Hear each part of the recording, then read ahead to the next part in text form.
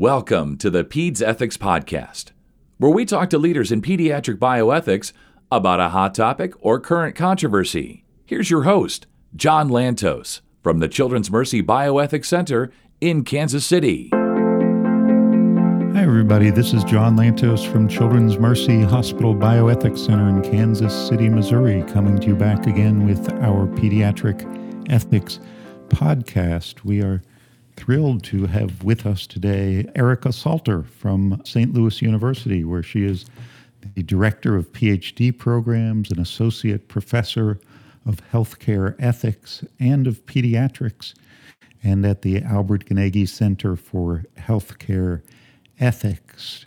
Professor Salter has written some of the most insightful articles in bioethics today about the best interest standard and how it's used in decision-making in pediatrics. So welcome, Erica. It's so nice to have you here. Well, thanks, John. It's a pleasure to be with you today. How did you get interested in best interest standard and start thinking about that as something you wanted to write about? I got started on the topic really as a graduate student. As I was reading about decision-making in adult populations, I thought maybe these questions would look a little different when we look at the context of pediatric decision-making. And that context really was just fascinating to me because unlike in the adult context, when we're dealing primarily with patient and provider, in the pediatric context, we're dealing with sort of more of a triad, a triangle of decision makers. There's the provider, the child, and then, of course, the parents. And the influence of those sort of parental decision makers or surrogate decision makers, I think, is more obvious in the pediatric context, but of course has some interesting, effects when you look at the adult context as well. The history of the best interest standard is fascinating. It wasn't developed for use in clinical ethics consultation. Do you think it fits? Do you think it helps us? That's a great question. It's a standard that has received a lot of criticism in recent years by bioethicists and clinicians alike, myself included. If you'd like, we can get into some of those critiques. But I do think that the phrase, the best interest of the child, will always be a part of our common parlance, especially in pediatric medicine. Quite frankly, I just think it's simply too convenient a term. And the rhetorical power that it wields to, rally parties around a common cause, I think is, in some instances, irresistible. So, for example, even though I'm a big critic of the best interest standard, when I lead an ethics consult, I often begin with something like, thank you for gathering here today. We're all here because we care about this child and we want to do what's best for her. Of course, the actual content of the consult will probably be negotiating and determining how various people define best and what conflicts arise. But in this context, the best interest of the child is operating, I think, more as a rallying cry and less as a standard of decision-making. So as a standard of decision-making, though, I think there are a lot of critiques that might be deserving. And if you'd like, we can talk about those. Yeah, let's start to go through those, since it's fascinating that even as a critic of the standard, you find yourself, holding it up as an aspirational goal, perhaps, when you start these meetings. Let's talk about some of the powerful criticisms of the standard. What do you think are the most devastating ones? I think if we ask, is the best interest standard, should it be the go-to legal and moral principle for pediatric decision-making? The answer to this question depends, I think, entirely on what we expect a standard of pediatric decision-making to do, right? So what is the purpose of a standard of pediatric decision-making? There can be a lot of confusion around this, and I think we might be using the same term to mean different things or to serve different purposes. This was, I think, exactly Loretta Koppelman's aim when she wrote an article about the fact that perhaps the BIS actually has 3 different roles that it plays. It might be serving as an ideal, it might be serving as a threshold for intervention, or it might be serving as a standard of reasonableness. Buchanan and Brock have also written on this, and I think they distill it very nicely into 2 possible purposes, right? A guidance principle or perhaps an intervention principle. So depending on how you answer the question, what is the purpose of the standard, I think the best interest standard will fare better or worse.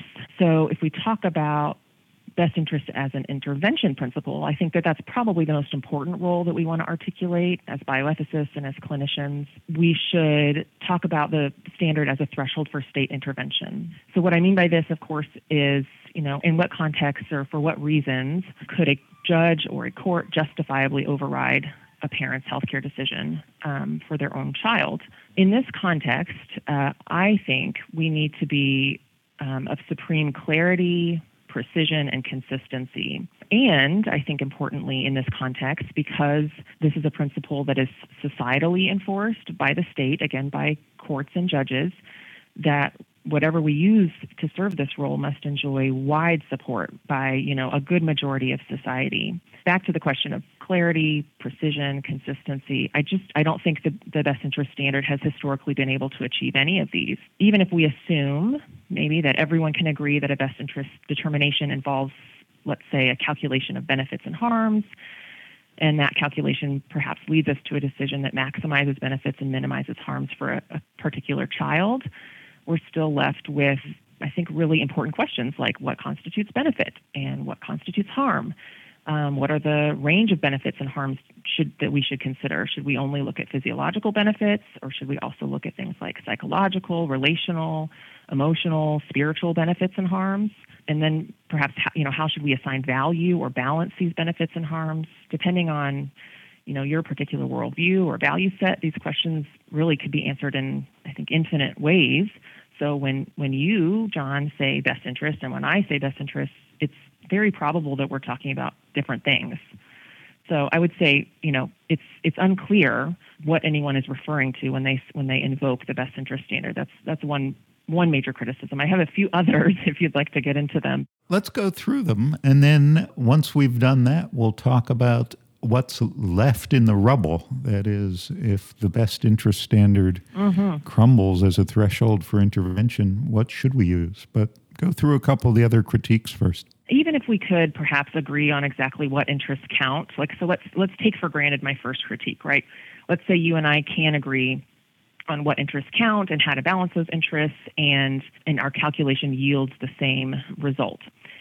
Usually a strict application of a best interest standard often requires things that are just simply unreasonable for parents and families to accommodate, right? If we're literally looking at maximizing all the possible benefits to a particular child and minimizing all the possible harms, the results can sometimes sort of seem out of place, I would say, with other types of decisions. So, for example, you and other pediatricians would probably say that it's strictly in the best interest of my 2 young kids if they don't watch a lot of TV, right? But guess what? My kids watch TV. And my justification for this isn't necessarily that it's better for them, actually. My justification is that it's better for me, that it allows me to take a shower in peace, or it allows me and my husband to have a conversation that isn't interrupted every minute and a half. You might ask, is that a legitimate decision? So let me interrupt on that. It seems like what you're describing is the appropriateness of considering interests other than the child's. Absolutely.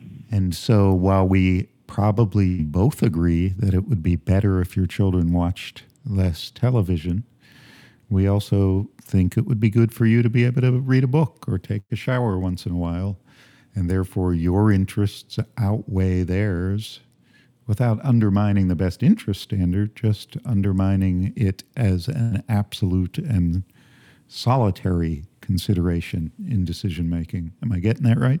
Yeah, I think that's right. I mean, what I'm describing here, this kind of, micro decision that parents make, these are the types of decisions parents make, all the time, decisions that negotiate the various interests of all members of a family. They do so in nuanced ways and dynamic ways. A lot of them have fairly low stakes. And when they do so, they rarely think only about one member of the family, right? Because decisions rarely affect only one member of the family. So I would think it would be sort of unreasonable to expect parents to make healthcare decisions differently. And I do think that, at least some form of the best interest standard is asking parents to do just that, to consider only the interests of the child that is the patient. So we've got 2 major criticisms on the table. One, that people who use the term best interest disagree about what exactly it means, and so you could argue it doesn't mean anything at all. The other is that other interests matter, and what we need to do is weigh those other interests against what we think is in a particular individual child's best interest in a particular circumstance. Are there others? Sounds like the best interest standard is badly wounded. Do you have a death blow? We've talked about how perhaps it's inconsistently appealed to and maybe inconsistently applied. We don't really have the same idea in mind when we talk about best. We've talked about how the best interest standard perhaps is maybe unreasonably demanding and potentially too narrow if we take, sort of a traditional or a classic version of the best interest standard. I think that second critique does kind of funnel into a more specific critique about the best interest standard, which is that it really, I think, is an artificial depiction of what family decision making is, and it fails to respect sort of the family unit as such, insofar as family decision making involves the negotiation of many interests. There should be some acknowledgement that different types of interests might be at play for different families. I do want to sort of get back to the role that a best interest standard might play as a threshold for state intervention, because I think, again, that is one of the most important standards for us to clearly articulate, because this is really where the state can exert force over families and parents. Again, I don't think that the best interest standard really achieves clarity or precision or consistency. What might achieve that? I think it's we need to lower the bar and maybe look at something like a basic interest standard, not a best interest standard. So what I mean here is maybe we're aiming not to maximize benefits and completely minimize harms, but we're aiming at some sort of minimum threshold of care, meeting a child's basic needs. There are a few different articulations of this standard. Probably the most popular or well-known ones in pediatric ethics are DCMA's harm principle and maybe Laney Ross's constrained parental autonomy model. And I think that these models, I'll talk specifically about the harm principle. I think they fare much better as an intervention principle because they get us much closer to our goal. So first, I think the harm principle acknowledges that in decisions about state intervention, we aren't really interested in what's best or ideal, right? We're interested in determining and enforcing kind of a minimum threshold of obligatory care. We want to take very seriously the fact that the state is intervening on kind of natural family decision making, and we want to make sure that whatever standard we articulate is very clear, and it probably needs to be a pretty minimum standard. And I think we're probably better able to agree on minimum standards than we are able to agree on ideal standards. That's kind of an interesting empirical question if we did surveys about that, but that would be my guess. Another benefit to the harm principle that I find to be particularly compelling is that DCMA turns our attention to process. So he introduces considerations of transparency and generalizability, and these are, I think, really helpful justificatory tools, right? If we're trying to offer the best moral justification that we can for intervening, we want to make sure that we're doing so in a strong, a defensible way, in a generalizable way. So I think maybe listeners or certainly you are familiar with the 8 questions that DCMA asks us to consider when we ask the question, is it justifiable to intervene on a decision? Those 8 questions, I think, thereby allow us to kind of systematize the process a bit, right? It gives us a little more anchor points on which we can make better decisions and more consistent decisions. And essentially says that, no, you don't have to do what's best for a child. All you need to do is avoid things that are demonstrably harmful to the child. Yes. Mm-hmm. So when you talk about lowering the bar, that's putting it pretty low. I think an interesting critique is is the bar too low? So as I think about these questions, I think about what's at stake, and I think different people will answer that question differently, right? Like, what is the minimum threshold? How low is too low? But what's at stake here is, I think, a very serious act, which is intervening and coercing a family to make a decision that they wouldn't otherwise make. So I think that might justify a low bar. So you do ethics consultations in your hospital, correct? We do. And how often do you consider seeking state intervention, and how often would you estimate you follow through on that? Very infrequently. We do think of state intervention as a last resort intervention, and we really do only consider that in cases where well, a few things have to be true, right? So not only is the decision that the parents are making, does it have to be come at what's DECMA standard? So significant risk of serious harm, right? So I think that that's kind of what we ask. And usually we're looking at significant risk of serious physical harm here. So things like death or permanent disability. The second criteria, which is something that we haven't really talked about much today, but is the parental decision truly intractable? And have we made a good faith effort to really understand where they're coming from and perhaps find areas of compromise with them? So again, when you move to the last resort of state intervention, I think you clearly set up a dynamic that is us versus them, and one that's antagonistic that I don't think ultimately serves what we're aiming for, which is a therapeutic alliance with parents. We want to be on the same team as them, and calling in the state usually, I think, produces mistrust and can really harm that relationship. So I would say, to answer your question, infrequently, and how often do we follow through? Even less frequently, I guess. Yeah. Yeah, part of the reason I ask the question is because I was just noticing in our consultation service, in our ethics committee, we often talk about the harm principle or the best interest standard. We often talk about seeking court orders for treatment, but it's extremely rare that we actually do it. We usually manage to find a compromise, as you say, that preserves something of a therapeutic alliance. Yeah, and I would say that's a big win for children's hospitals. I mean, I would say, I don't know the details of your consults, but I bet they look fairly similar to ours. And I would almost always rather find that compromise in a way that preserves the relationship rather than sort of, escalate it up, so to speak. Many of the intractable disagreements that have made the news in recent years have been situations where parents wanted continued treatment and doctors and nurses thought it was inappropriate. Do you think it ever harms a child to keep that child alive? Oh, this is such an interesting and important question, John. So, the harm principle, I think if I'm representing Doug's work correctly, I really think it applies to the opposite situation, right? So when providers or physicians are recommending a treatment and parents are rejecting that recommended treatment. But what you're speaking of is the opposite situation where parents are asking for aggressive care and providers are saying, enough is enough. And perhaps they're making claims about this child is suffering, this child is in pain.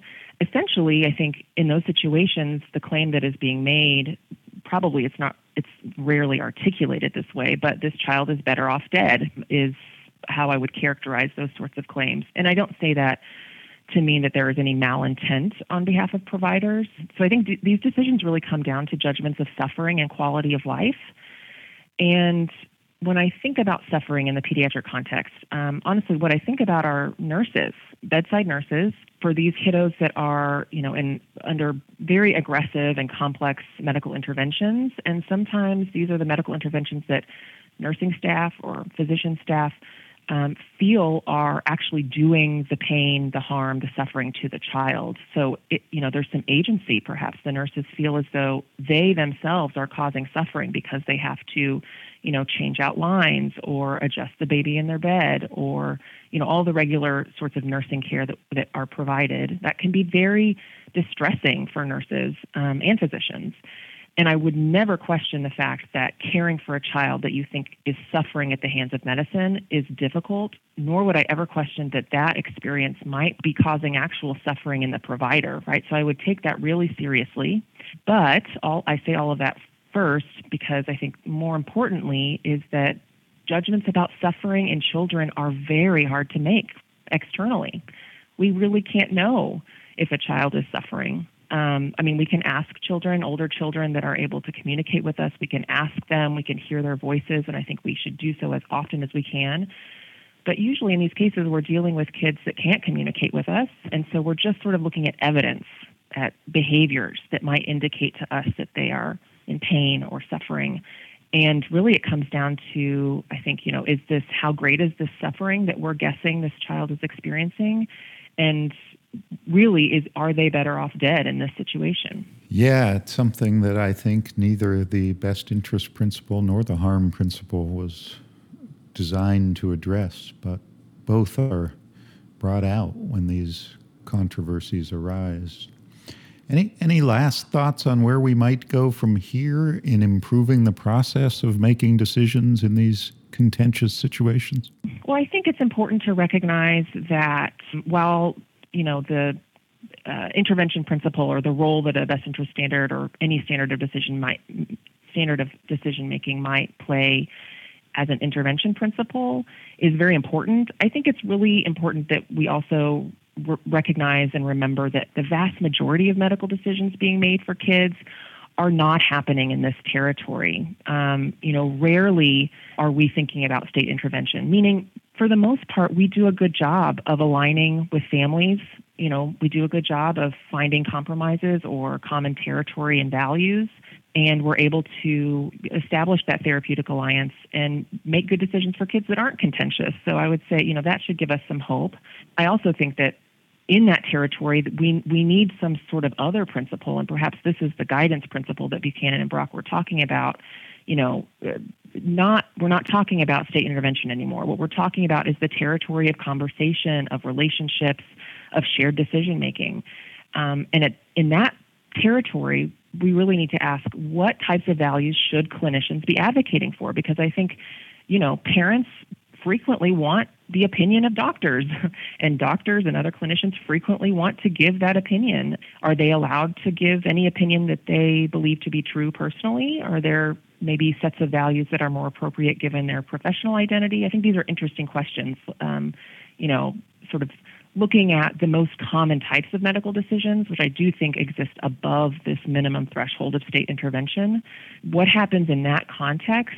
I think it would be very well served if we could really sit down and think through a little more clearly what moral imperatives or moral guidance should be at play in that context. Well, thank you so much for taking the time to talk to us about all this. I've told you in the past that your papers on best interest are one of the favorites in our Pediatric Bioethics certificate program here at Children's Mercy, so I'm sure the students will enjoy this podcast as well. Well, thank you so much, John. Sure. I've been talking with Erica Salter, who's director of the PhD program and an associate professor of healthcare ethics at the St. Louis University and the Albert Gnegi Center for Healthcare Ethics. I'm John Lantos, and this is the Pediatric Bioethics podcast from Children's Mercy Hospital in Kansas City. Thanks for listening.